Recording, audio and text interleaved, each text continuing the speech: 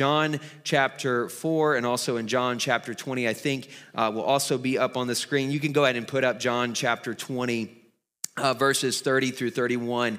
It says, the disciples saw Jesus do many other miraculous signs in addition to the ones recorded in this book. But these are written, John said, so that you may continue to believe that Jesus is the Messiah, the Son of God, and that by believing in him, you will have life by the power of his name. Heavenly Father, we thank you for your word. We thank you again for the opportunity that we have to be gathered together in your presence today. And Lord, I ask that in these next few moments together, as we center our attention around the living, powerful word of God, I pray that you would just begin to grab our attention this morning. May you convict our hearts and challenge, Lord, our thinking and our way of life so that we would better reflect the image of your Son, Jesus Christ. As we look at this second sign recorded in the Gospel of John, Lord, I pray that you would just open our eyes and our ears to see and hear from you this morning. Holy Spirit, may you just begin to do a work in our lives today, I pray. Help me to speak your word with simplicity, with boldness, with clarity. And God, I pray that you would help me to decrease and you to increase and be the focus of our time together today, I pray. In Jesus' name, amen. Leading up to Easter, we are exploring or have been or will be exploring the 7 signs that are recorded in John's gospel. All of these signs or all of these miracles, they point to Jesus Christ being the Son of God, the Messiah, the Christ. The Gospel of John had a very clear purpose, and we read it here in John chapter 20. I want to point your attention to the screen once again. It says, the disciples saw Jesus do many other miraculous signs in addition to the ones recorded in this book. And so what John is saying is, though there are many other signs that took place, many other miracles that Jesus engaged in, here are the ones that I want to focus our attention on this morning.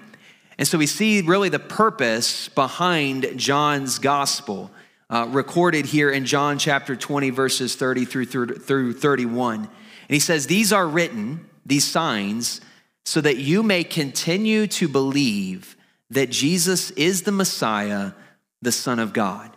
And then by believing in him, you will have life by the power of his name.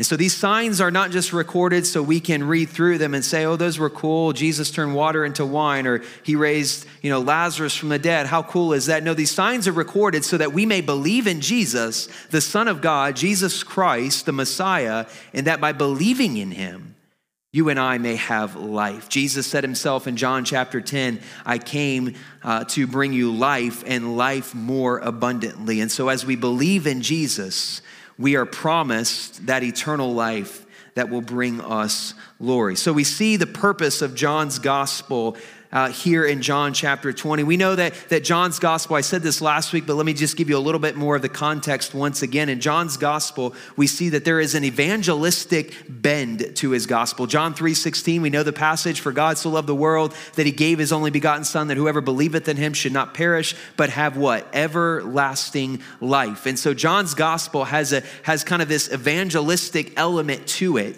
as you read through it. That's why many people will say to you, if you are, new to the faith, oftentimes they will point to John as being a good place to start when you begin to read the scriptures. Now, I often will point people to the Gospel of Mark. At the end of the day, I don't think you can go wrong because it is scripture. It is the word of God. It is living. It is powerful. It will change us and transform us. And so we see that there is this evangelistic bend in his gospel. We also know in John's gospel that it reveals Jesus as being superior to the Jewish way of life.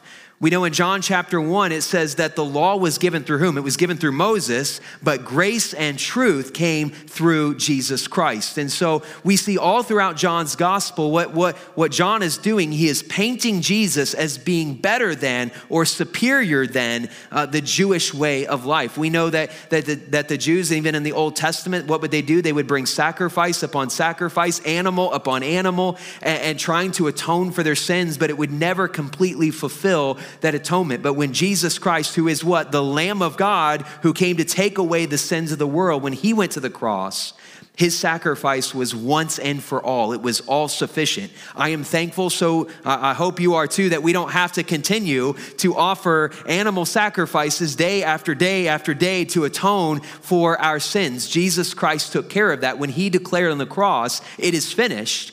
What he was saying in those words is he was saying to you and me and to all of humanity that your debt has been paid for in full. And I'm thankful for that. And so part of John's gospel is to show us as readers that Jesus is better than this Judaism, this Jewish way of life, because he is the better sacrifice. He is the better priest, and his sacrifice was once and for all. We also know as we read through John's gospel that it encourages believers to persevere. He says that these signs are written so that you may what? Continue to believe. So what John is saying is that these signs are recorded not just for your benefit, not just so you have knowledge of what Jesus did, but these signs are recorded so that you may persevere, grow in your faith, so that you may continue to believe. They not only evoke new faith, but they bring or ignite continued faith in us. And so that is why these signs exist. The 7 signs in John's gospel, they all point to Jesus as the Son of God. That is key. And I talked a little bit about this last week, but John's gospel was written a little bit later than the rest of the synoptic gospels. Matthew, Mark, and Luke are referred to as the synoptic gospels, means same or similar. And John's gospel was written a little bit later. And if you were to take John's gospel and lay it up against Matthew, Mark, and Luke, you will see that there are some unique elements in John's gospel that you do not find in Matthew, Mark, or Luke. Part of that is because John is writing to an audience that is much later than Matthew, Mark, or Luke are being written to. And part of the issue was that there started to be some false ideologies or teachings that were starting to creep their way into the church regarding who Jesus was. There were people that were denying the fact that Jesus Christ was the Son of God. Some were saying he was just some created individual. Some were saying that he was just a man and not divine at all. And so part of what John is doing in his gospel through these signs is he is pointing to the fact that Jesus Christ is indeed the Son of God. He is divinity. And we see that from the very beginning. What does John say? In the beginning was the Word, and the Word was with God, and the Word was God. Jesus is the second person of the Trinity. And so all of what John is doing, when you read through his gospel, and I know there may be a lot of parts you're like, what in the world is he talking about? What is he saying? But part of what John is doing is he's trying to indicate to you and to me that Jesus Christ, indeed, he is the Son of God. He's not just some created human individual. He's not just some good prophet or good teacher. He is more than that. He is better than that. He is God himself in the flesh. And so that is what we see in John's gospel. These signs would evoke new faith among some. These signs would also strengthen present faith. When we looked at Jesus turning water to wine, we see that it revealed the glory of God. What we're going to look at in a few weeks when Jesus raises Lazarus from the dead, it points to the fact that Jesus is the Son of God because he has life-giving power to raise the dead. We will see even 2 weeks from now that Jesus has life-giving provision in him. He will take 5 loaves of bread and 2 fish. And what is he going to do with that? He's going to feed 5,000 men plus women and children. And so many believe that he fed about 12,000 people when you factor in the women and the children that would have been present. So we see in these signs, they don't just point to Jesus as being some, prophet or some good teacher. They point to him as being God, Jesus Christ, the Son of God. And so that is why John writes his gospel. It would evoke new faith among many, but we also know that it would strengthen present faith among some. First sign we looked at last week was when Jesus turned water to wine. And we discovered a few things about this miracle that took place. It took place at a wedding party or a wedding feast. We learned that, first of all, Jesus is the one that our hearts are truly longing for. How do we learn that? We know when it refers to wine in the Old Testament or new wine, it oftentimes speaks of the day of salvation or the Messianic day. Anytime you read prophecies in Amos or in the book of Jeremiah and it refers to new wine, it oftentimes is referring to this day of salvation that is coming. And so in the Jewish mind, they were looking for, expecting, longing for a Messiah to come. And in the moment that Jesus turns water to wine at this wedding feast, it's indicating to those present and it's indicating to you and me that not only has the day of salvation come, but it has been ushered in by Jesus Christ himself, the Son of God. And so what do we learn from that? We learn that Jesus indeed is what our hearts are truly longing for. St. Augustine said our hearts are restless until they find rest in who? In Jesus. And so we discovered that last week. We also learned that Jesus is better than anything the world can or will offer. When Jesus took the water and he turned it into wine, they indicated that he brought the best for last. And we know that those jugs, remember I talked about there were 6 stone jars or jugs that were used for ritual cleansing. They weren't small little tiny jugs, all right? These were stone jars that would hold like 20 to 30 gallons of water. And they had 6 of them. And they would oftentimes be used for any time that people would come in, they needed to be ritually cleaned or cleansed. What they would do is they wash their hands or their feet with this water. And so what Jesus is indicating, though, it would only clean them externally. But what we see and what Jesus does in this miracle is not only does he provide an outward cleansing, but Jesus does something even better. He cleanses our hearts. He purifies us. He makes us holy. He makes us like him. And we learned that last week. And we also discovered that Jesus' glory revealed will impact our faith. What happened at the end of that miracle or that sign? Remember when Jesus turned water into wine, what happened with the disciples? It said they saw what occurred. They saw Jesus' glory revealed and they believed. It impacted their faith. We know that anytime that you and I, anytime we encounter the glory of God, anytime we encounter the presence of God in a worship setting or through the word of God that is preached, or maybe just on your own, you're driving down the road, you have the worship music blasting in your car and God just begins to speak to you or begins to move in a powerful way. Anytime that we encounter God's presence or his glory, our faith is impacted. It happened for Moses. Remember Moses, he was on the mountain and he wanted to see God. And he said, well, I'll let my glory pass by you. So he hit him in the cleft of the rock and the glory of God passed by. And it says that he trembled. And what happened? He began to worship. He was impacted by the glory of God. Same thing for Isaiah. Remember in Isaiah chapter 6, this is when Isaiah is called. He is called into ministry and he receives this incredible vision of God. And we read in Isaiah chapter 6 that Isaiah sees God in his temple. And it says the train of his robe filled the entire temple. There were seraphim, 6 of them, or several seraphim, and they had 6 wings. With 2, they covered their faces. With 2, they covered their feet. With 2, they flew. And and it says, holy, holy, holy is the Lord God Almighty. And what is Isaiah's response when he encounters the glory of God? He says to God, he says, here I am. I'm available. Send me.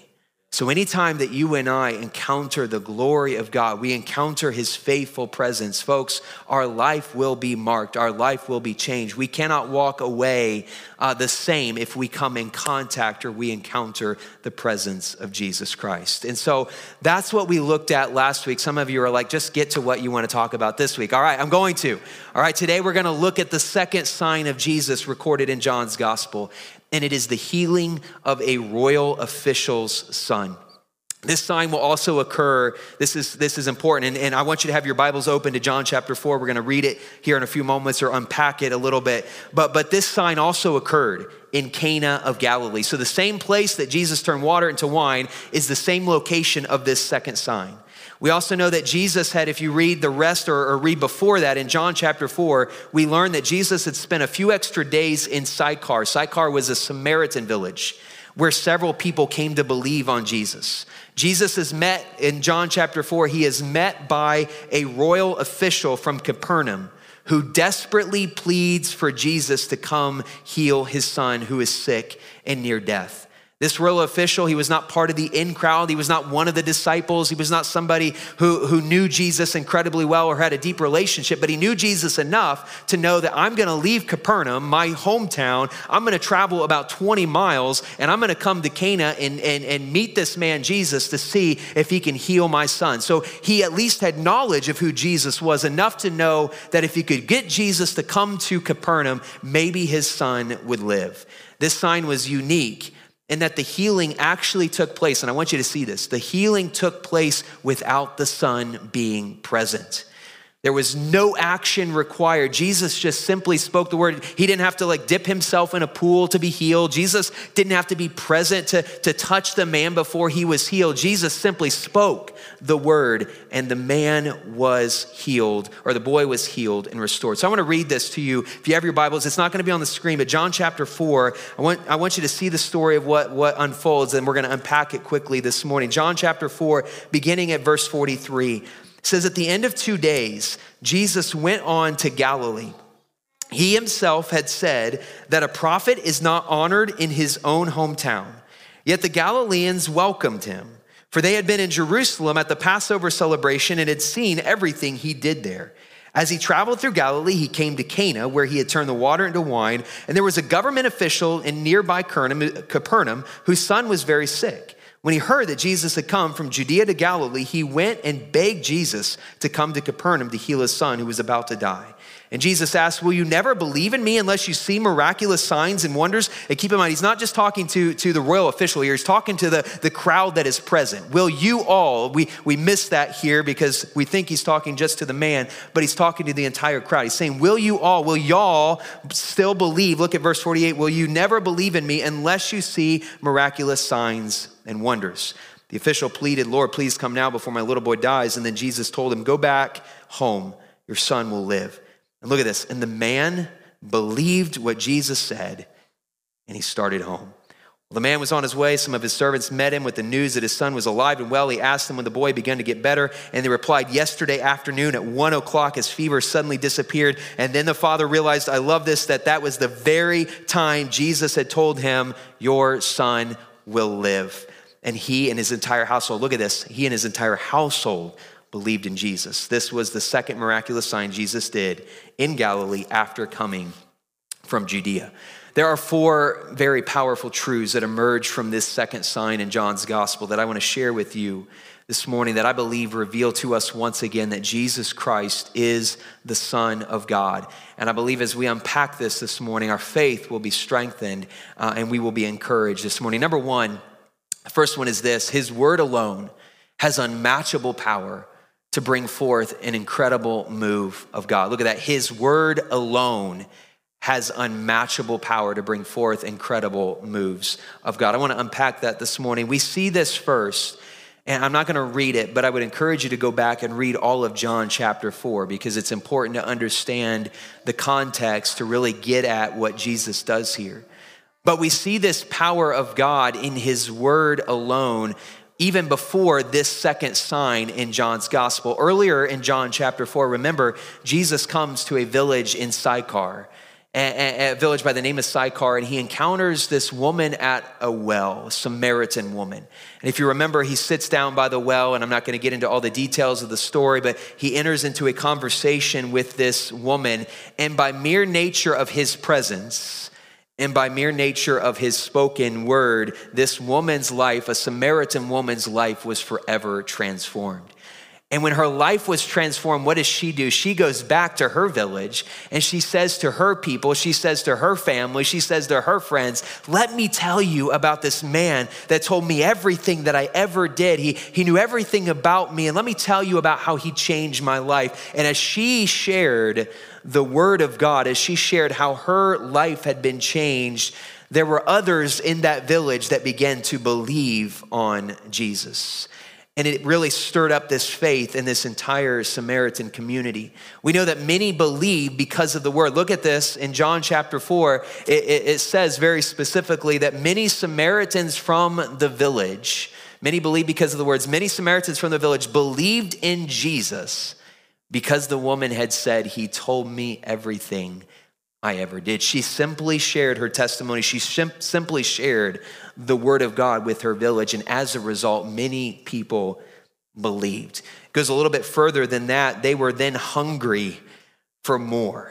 They wanted to hear more stories. They wanted to experience more of what this woman had encountered. So what did they do? They said to Jesus, can you stay a little bit longer? They requested that he stay for 2 more days. And as a result of Jesus staying, what did he do in those 2 days? He took that as an opportunity to share with them who he was and what he can do for their life. And as a result, not only just did this woman and just a few believe, but the entire community was transformed as a result of the presence of Jesus Christ, the Word, and his spoken word. We read this in John 4, look at verses 40 through 42. This is just before the second sign. It says, when they came out to see him, they begged him to stay in their village. So he stayed for 2 days, long enough for many more to hear his message and believe. And then they said to the woman, now we believe, not just because of what you told us, but now we have heard him ourselves, and now we know that he is indeed what? The Savior of the world. So this woman's testimony stirred up faith among her community, but then Jesus stayed for 2 more days. And as he shared and as he ministered in this Samaritan village, an entire community was changed and transformed. Why? Because of the word, Jesus Christ, the second person of the Trinity. His mere presence and his spoken word brought life change to this community. And so we know that his word, his presence, and his spoken word. We have his spoken word. We have a revelation of who God is in the scriptures. And we know that his word turned an entire community upside down. What incredible power and authority that Jesus' word has. We then see, as we move into our narrative today, that this move of God continued into Galilee. The official, let me kind of unpack this story a little bit and we'll go back and forth into what happens. This royal official, he requested Jesus' presence to come to Capernaum to heal his son. He heard that Jesus was traveling from Judea to Galilee, and so he met him in Cana, about 20 miles or so away from Capernaum. He gets there quickly. He finds Jesus and he pleads with him to come. Look at John chapter 4, verse 49. It says the official pleaded, Lord, please come now before my little boy dies. And what does Jesus do in response to this plea? He just simply says to the man, your son will live. And I love it because the royal official, he believed the word that was spoken. And as a result of the spoken word, the boy was healed and the entire household believed. Look at John 4, verse 53. It says the father realized that was the very time Jesus told him, your son will live. And he and his entire household believed in Jesus. I love it because the man he didn't question Jesus. He didn't say, he didn't argue with him. No, you need to come now. He just simply took Jesus at his word. Jesus said, your son will live. And as a result, the man returned home and he discovered that at the moment Jesus spoke, those life-changing words was the moment that his son was restored. He took him at his word. His word alone has unmatchable power to do something incredible in the kingdom of God. And we see that here in this story. Folks, the word, the presence of Jesus Christ, the Son of God, still has power to transform and bring forth an incredible move of God. His word, his presence wasn't just for those in John's gospel, wasn't just for those in the 1st or 2nd century. His word, his presence that we can encounter doesn't just have to be on a Sunday morning. We can encounter his presence anywhere and at any moment, at any time. But as we encounter his presence, he still has power to do something incredible in our lives and in our hearts. His word is healing and restorative power to transform family brokenness. His word has saving power to draw individuals, unsaved individuals and prodigals and even unreached people to himself. You might be praying for a son or a daughter or a grandson or granddaughter that doesn't know Jesus. Folks, he has the power to bring them or draw them to himself. And so certainly that is still true for us today. We also know that his word has revealing power to show himself through others to communities and nations and the worlds. Guess what? Through his local church, we are an expression of the body of Christ, and we have the ability to show and reflect the love and the heart of Jesus every time we leave this place,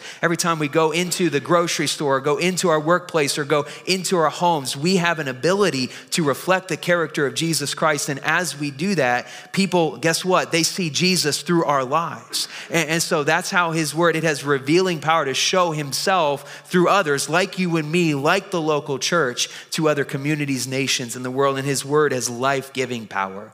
Again, John chapter 3, verse 16, for God so loved the world that he gave his only begotten son, that whoever believeth in him should not perish, but have what? Have everlasting life. Jesus said, I came to give you life and life more abundantly. His word, his presence, it has transforming power to change our hearts, to change our lives, to change our families, to change our homes, to transform our nation, our communities, and the globe.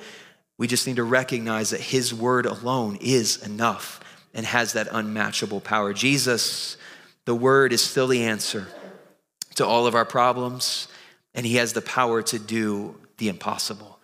We don't need to keep searching or looking for the answer somewhere else. We don't need to keep, longing or hoping that the answer is going to come through some other figures, through some other means. Jesus is enough. His word is enough to do an incredible move of God in our hearts, our lives, and in our communities. Number two, faith is always stirred up or strengthened in the presence of God's word. I love this. I love this when we see this in the story. The royal official, look at this. He arrived in Cana with what I would refer to as weak faith, but he left with strong faith. He had some faith because he knew, or at least was aware, that if he could get to Jesus, if he could get Jesus to come from Cana to Capernaum, 20 miles away, and do something miraculous in the presence of his dying son, he had enough faith to actually go to Jesus to request his presence. But I would suggest to you it was weak faith, and let me describe how we see his faith grow even in this moment. The initial request was for him to come to Capernaum.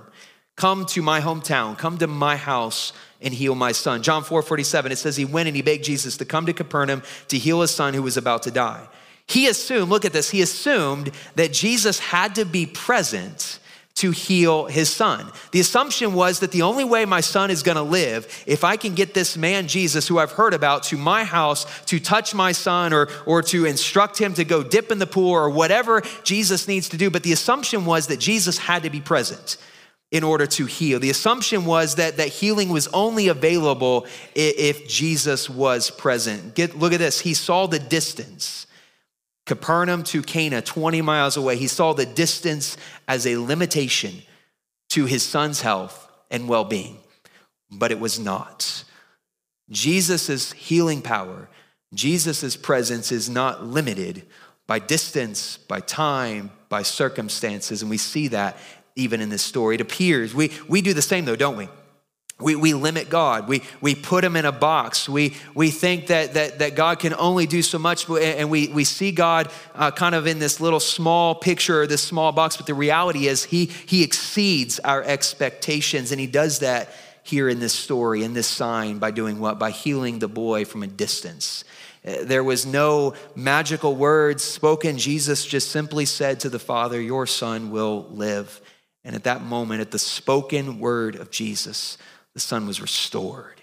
The word alone is enough, and distance doesn't matter. Jesus can supersede that or exceed that, and he does in this story. It appears, this is interesting though, it appears as if the people present, they had a reputation for having a weak faith.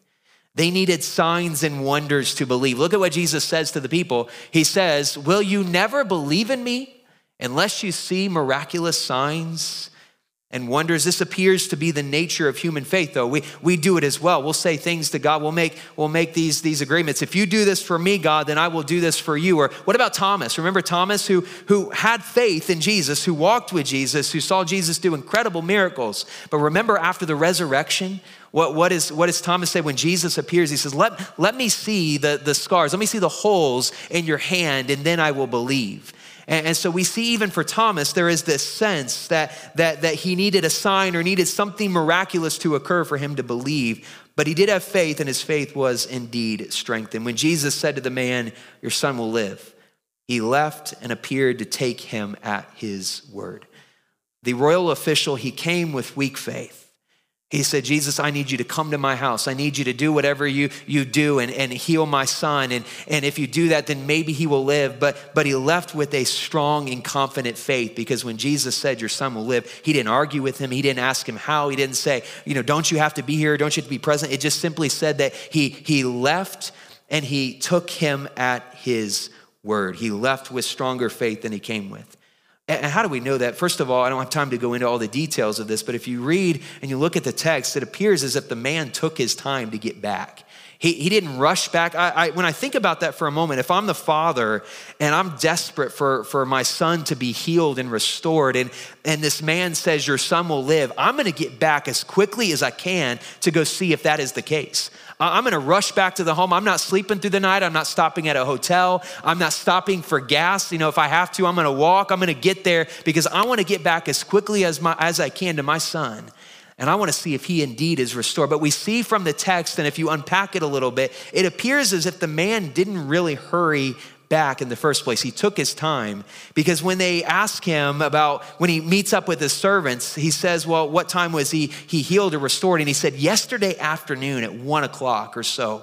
And so we see that there is no hurriedness by this man to get back, indicating that he just simply took Jesus at his word. He had confidence in the word that God offered. He walked away with that confidence, and the sign confirmed that Jesus' word and revealed the strong faith of the man. Look at John chapter 4. It says, while the man was on his way, some of his servants met him with the news that his son was alive and well. He asked them when the boy had begun to get better, and they replied, yesterday afternoon at 1 o'clock, his fever suddenly disappeared. And then the father realized that was the very time Jesus told him, your son will live, and he and his entire household believed. We see the same thing occur again in John chapter 4 earlier with the Samaritan woman. The Samaritan village, they believed. Why? Because of the word. The word ignited new faith in them. And as a result, they believed in Jesus. Faith here is ignited at the presence of God. What does Paul say about faith? What does he say in Romans chapter 10, verse 17? He says this, so faith comes from hearing.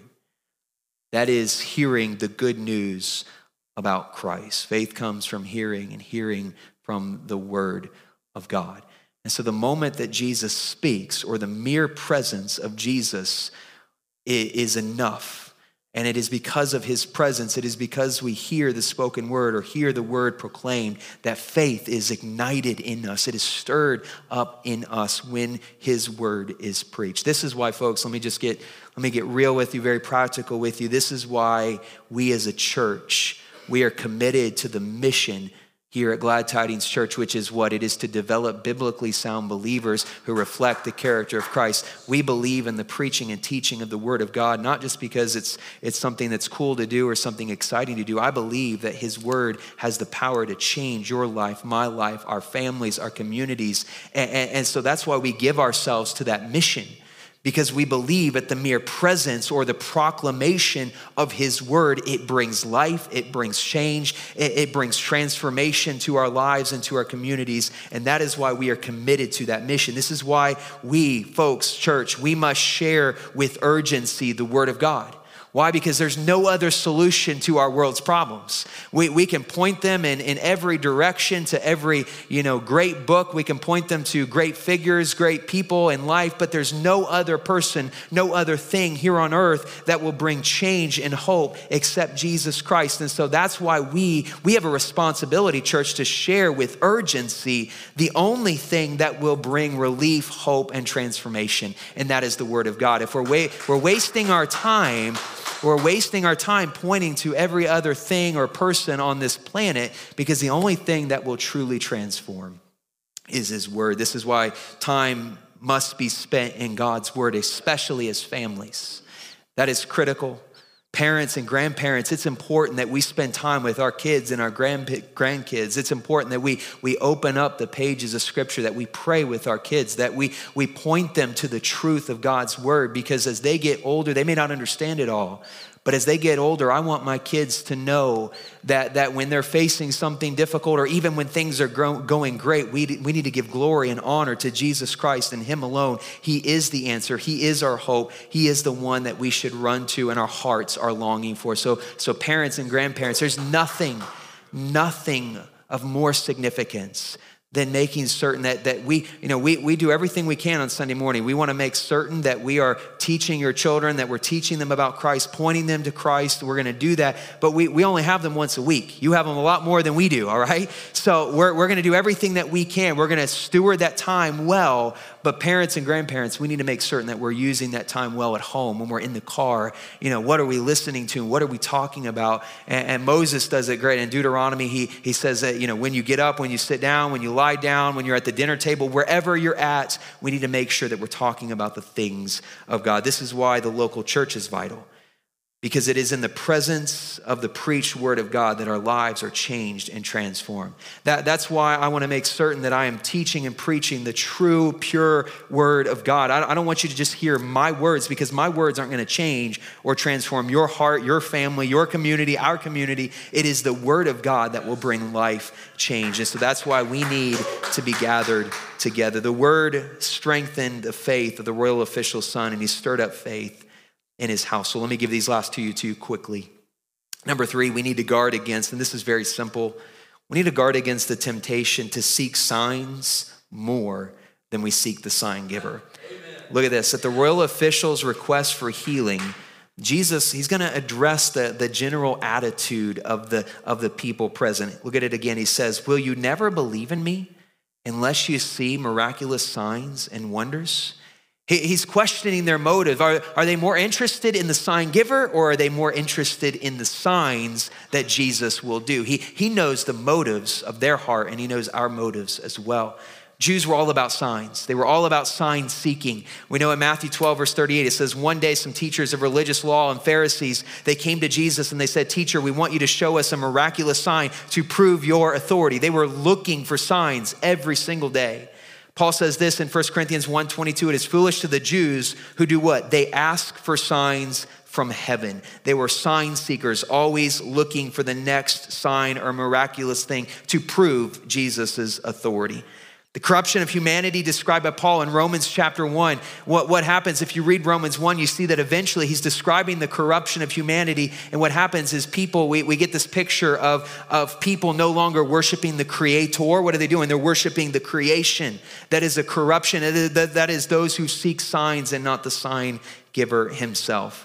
Even in charismatic and Pentecostal movements throughout history, there's a lot of good there, but there's also been times when signs rather than the sign giver becomes the primary pursuit of our life. And folks, the pursuit of our hearts, I want you to get this, the pursuit of our heart must not be the sign or the miracle, but the pursuit of our heart must be and needs to be Jesus Christ and him alone. One who searches for a sign will miss out on the beautiful provisions of the sign giver. Jesus said, those who hunger and thirst for righteousness, not signs, not miraculous things to happen, those who hunger and thirst for righteousness, Jesus says, then they will be satisfied.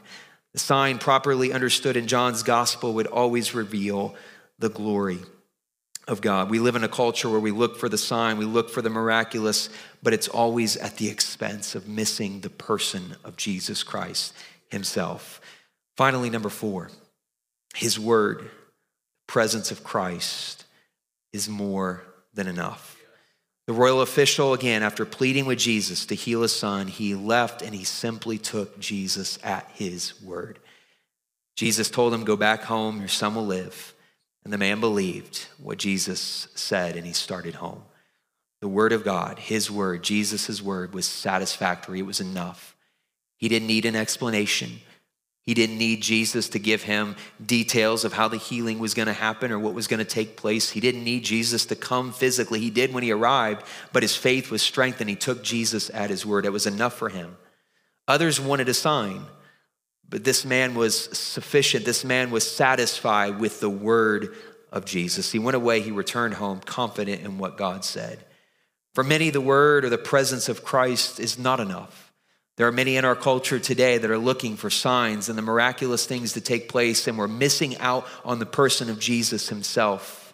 We're missing out on his word. We know I don't have time to go into this necessarily, but in the 2nd century, there was a group of people called Judaizers.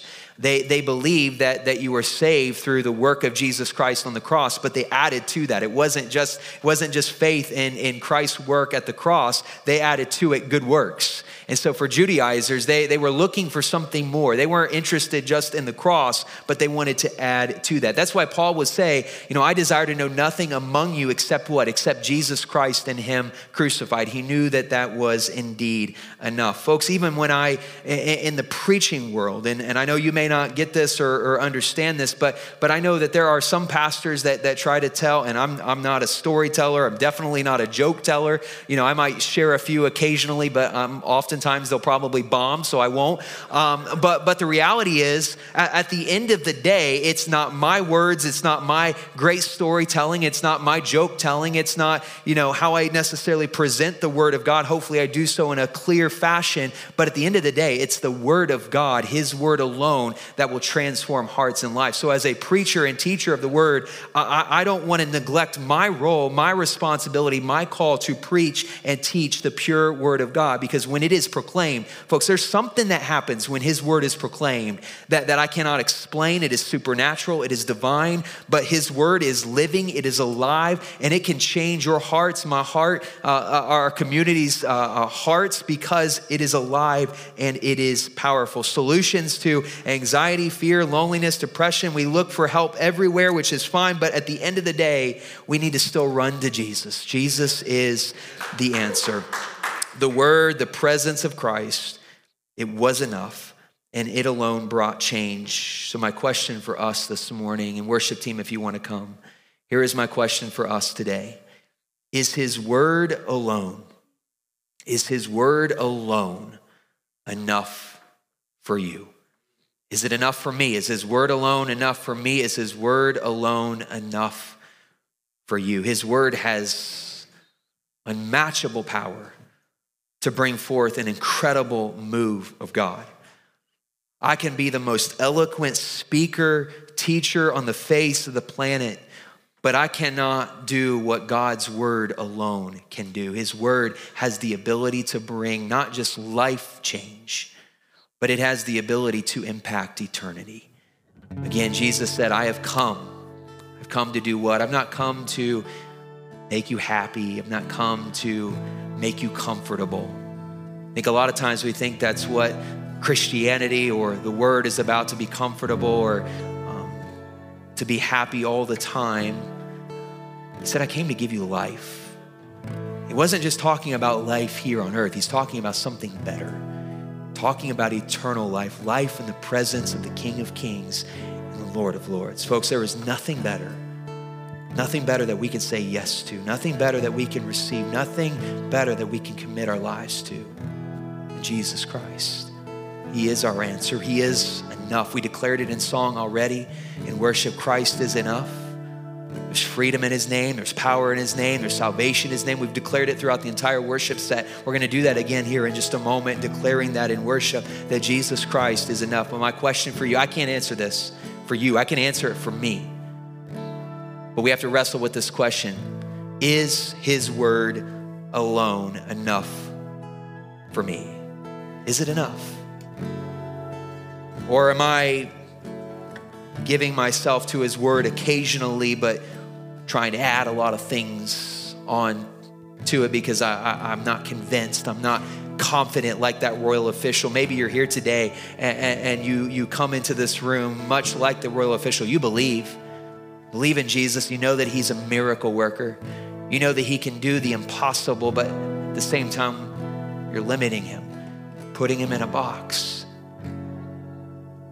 And you're not confident in his word alone.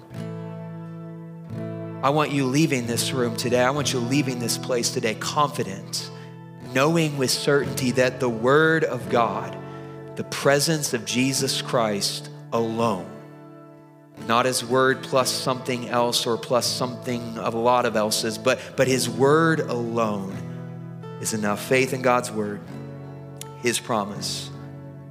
Is that enough? Is it enough for you? Would you stand with me?